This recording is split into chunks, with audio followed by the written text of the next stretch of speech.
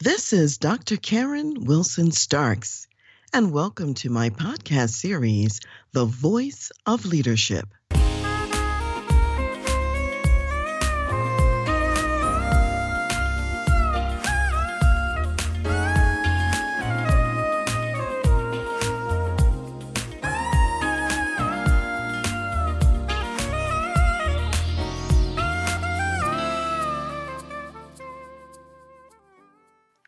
In your business as an executive leader, you're always looking out for key talent, new people that you can bring into the organization.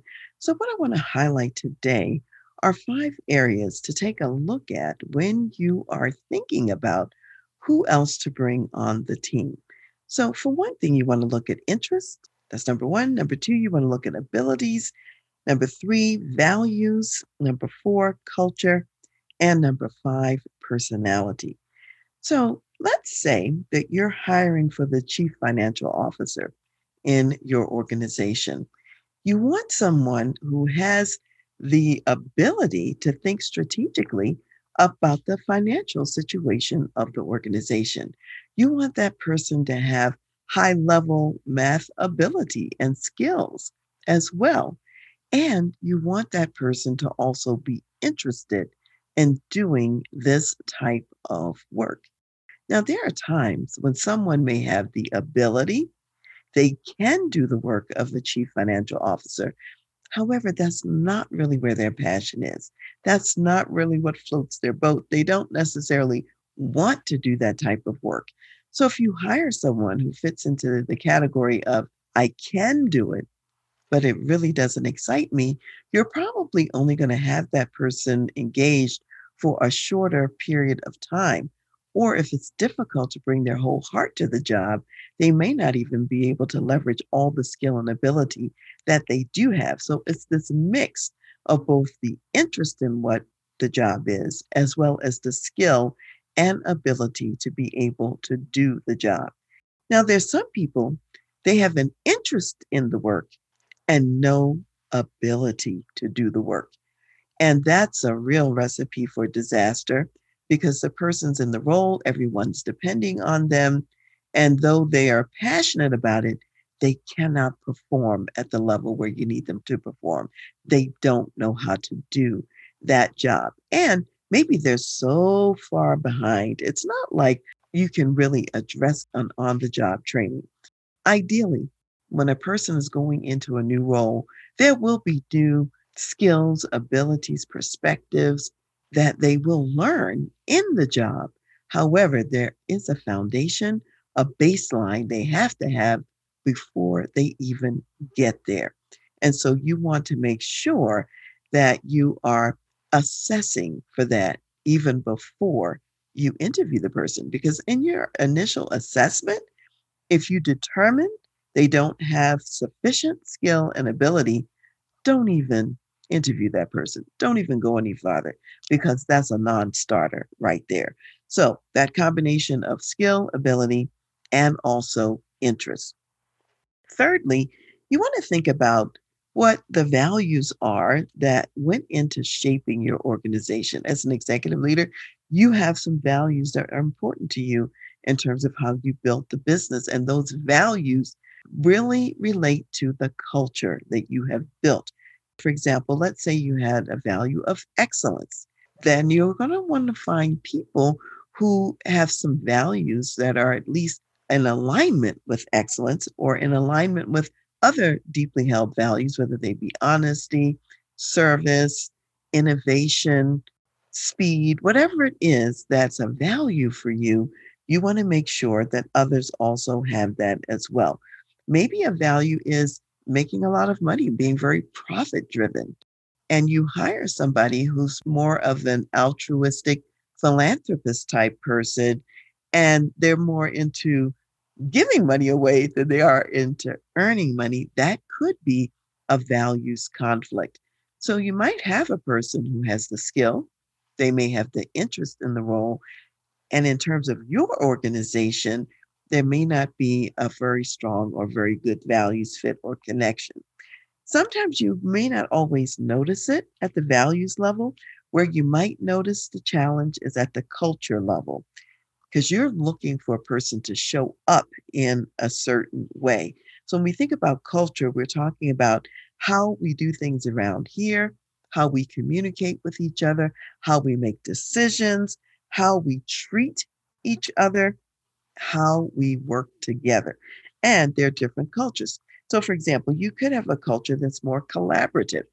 Everybody knows that they can rely on the next person to help out in a pinch, and you can rely on each other to get information and mentorship, coaching, and so on.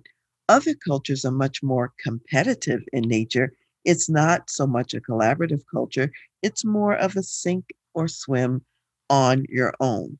And so, if you were more the collaborative type, or one who was used to having more of a helping culture, but you're in the sink or swim on your own culture and you come to someone asking for something, they may see you as weak or they might see you as not knowing how to do the job. They may not understand it as a difference between being more collaborative versus maybe more competitive in mindset.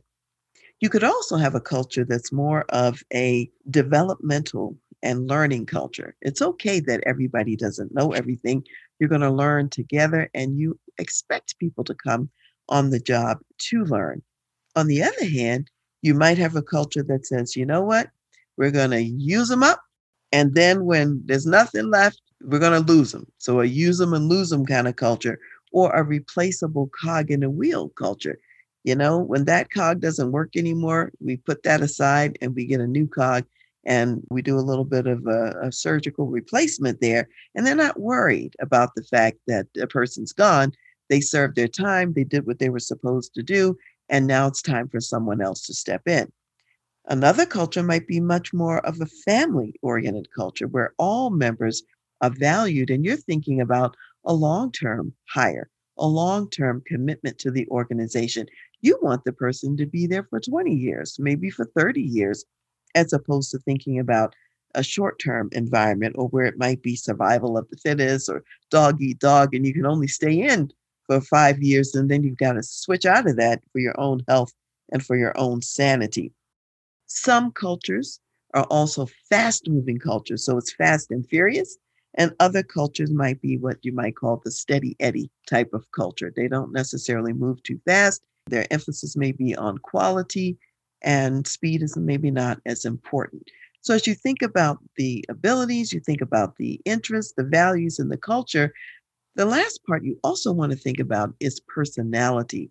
Some personalities will do better in one culture versus another. Where I've often seen a lot of misfits would be a case, I'm thinking of a case where there was a woman who was a CFO in an organization. She actually was very skilled. She knew how to do the job. She had great interest in it and she liked the values of the company that she was coming into. They stood for quality, they stood for excellence, but there was still a cultural misfit.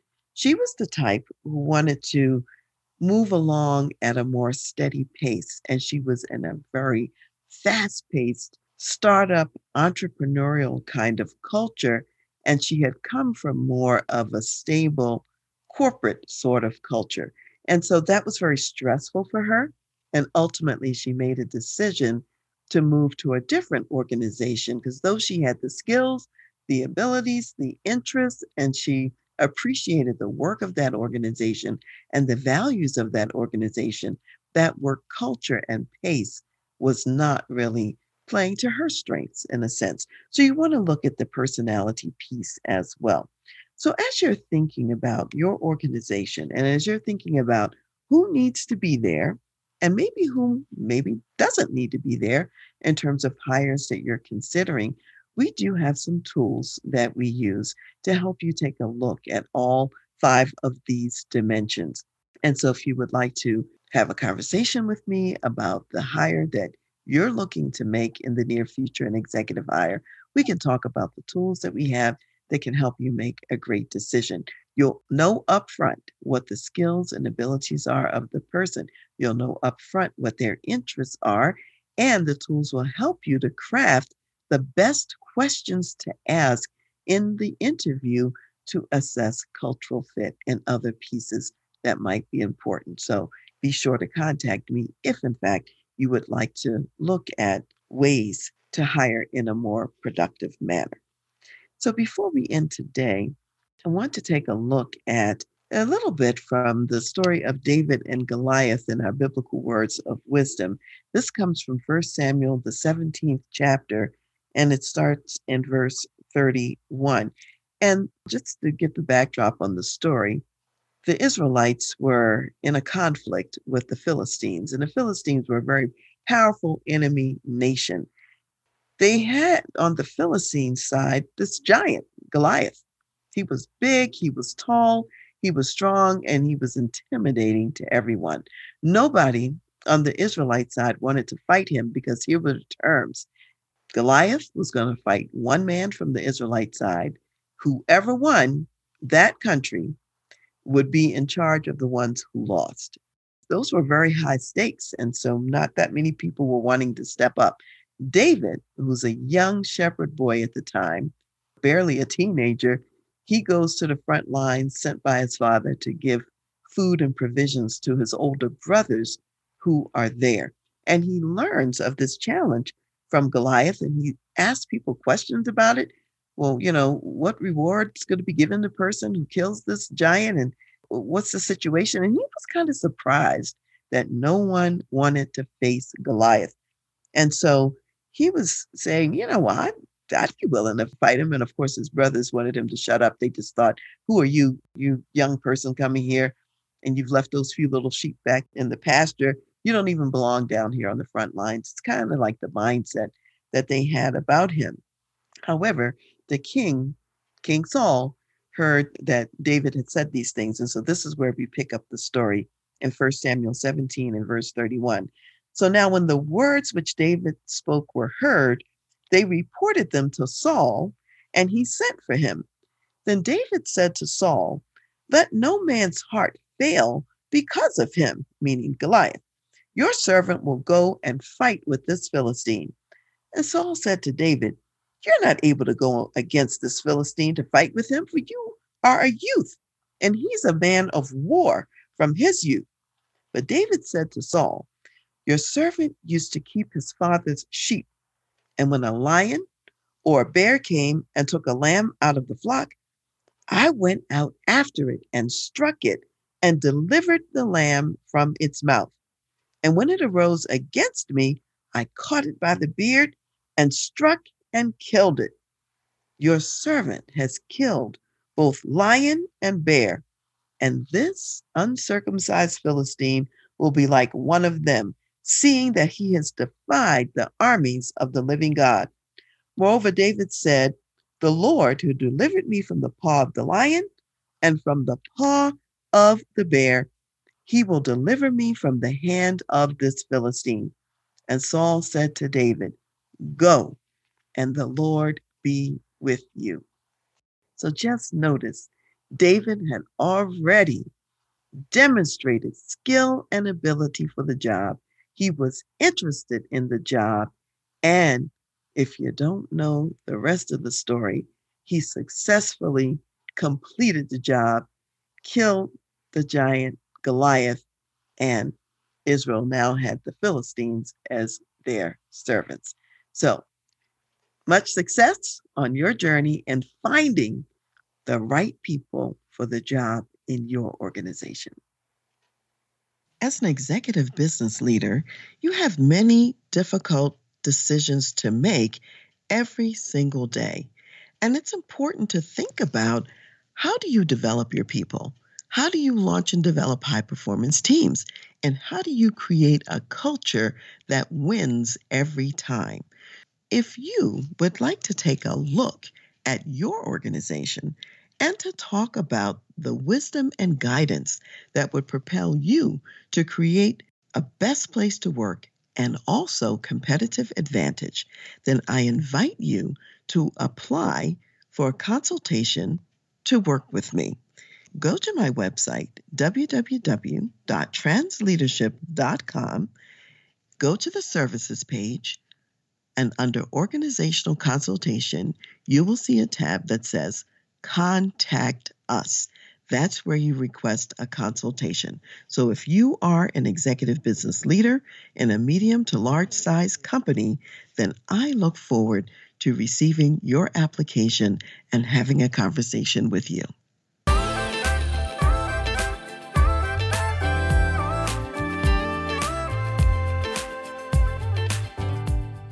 You've been listening to The Voice of Leadership with me, Dr. Karen Wilson Starks. And I want to give a special thanks to jazz saxophonist Ron McMillan for granting us permission to use his gifted music on our show. Thanks for listening, and remember to go to my website, transleadership.com, for more strategies, insights, and leadership resources.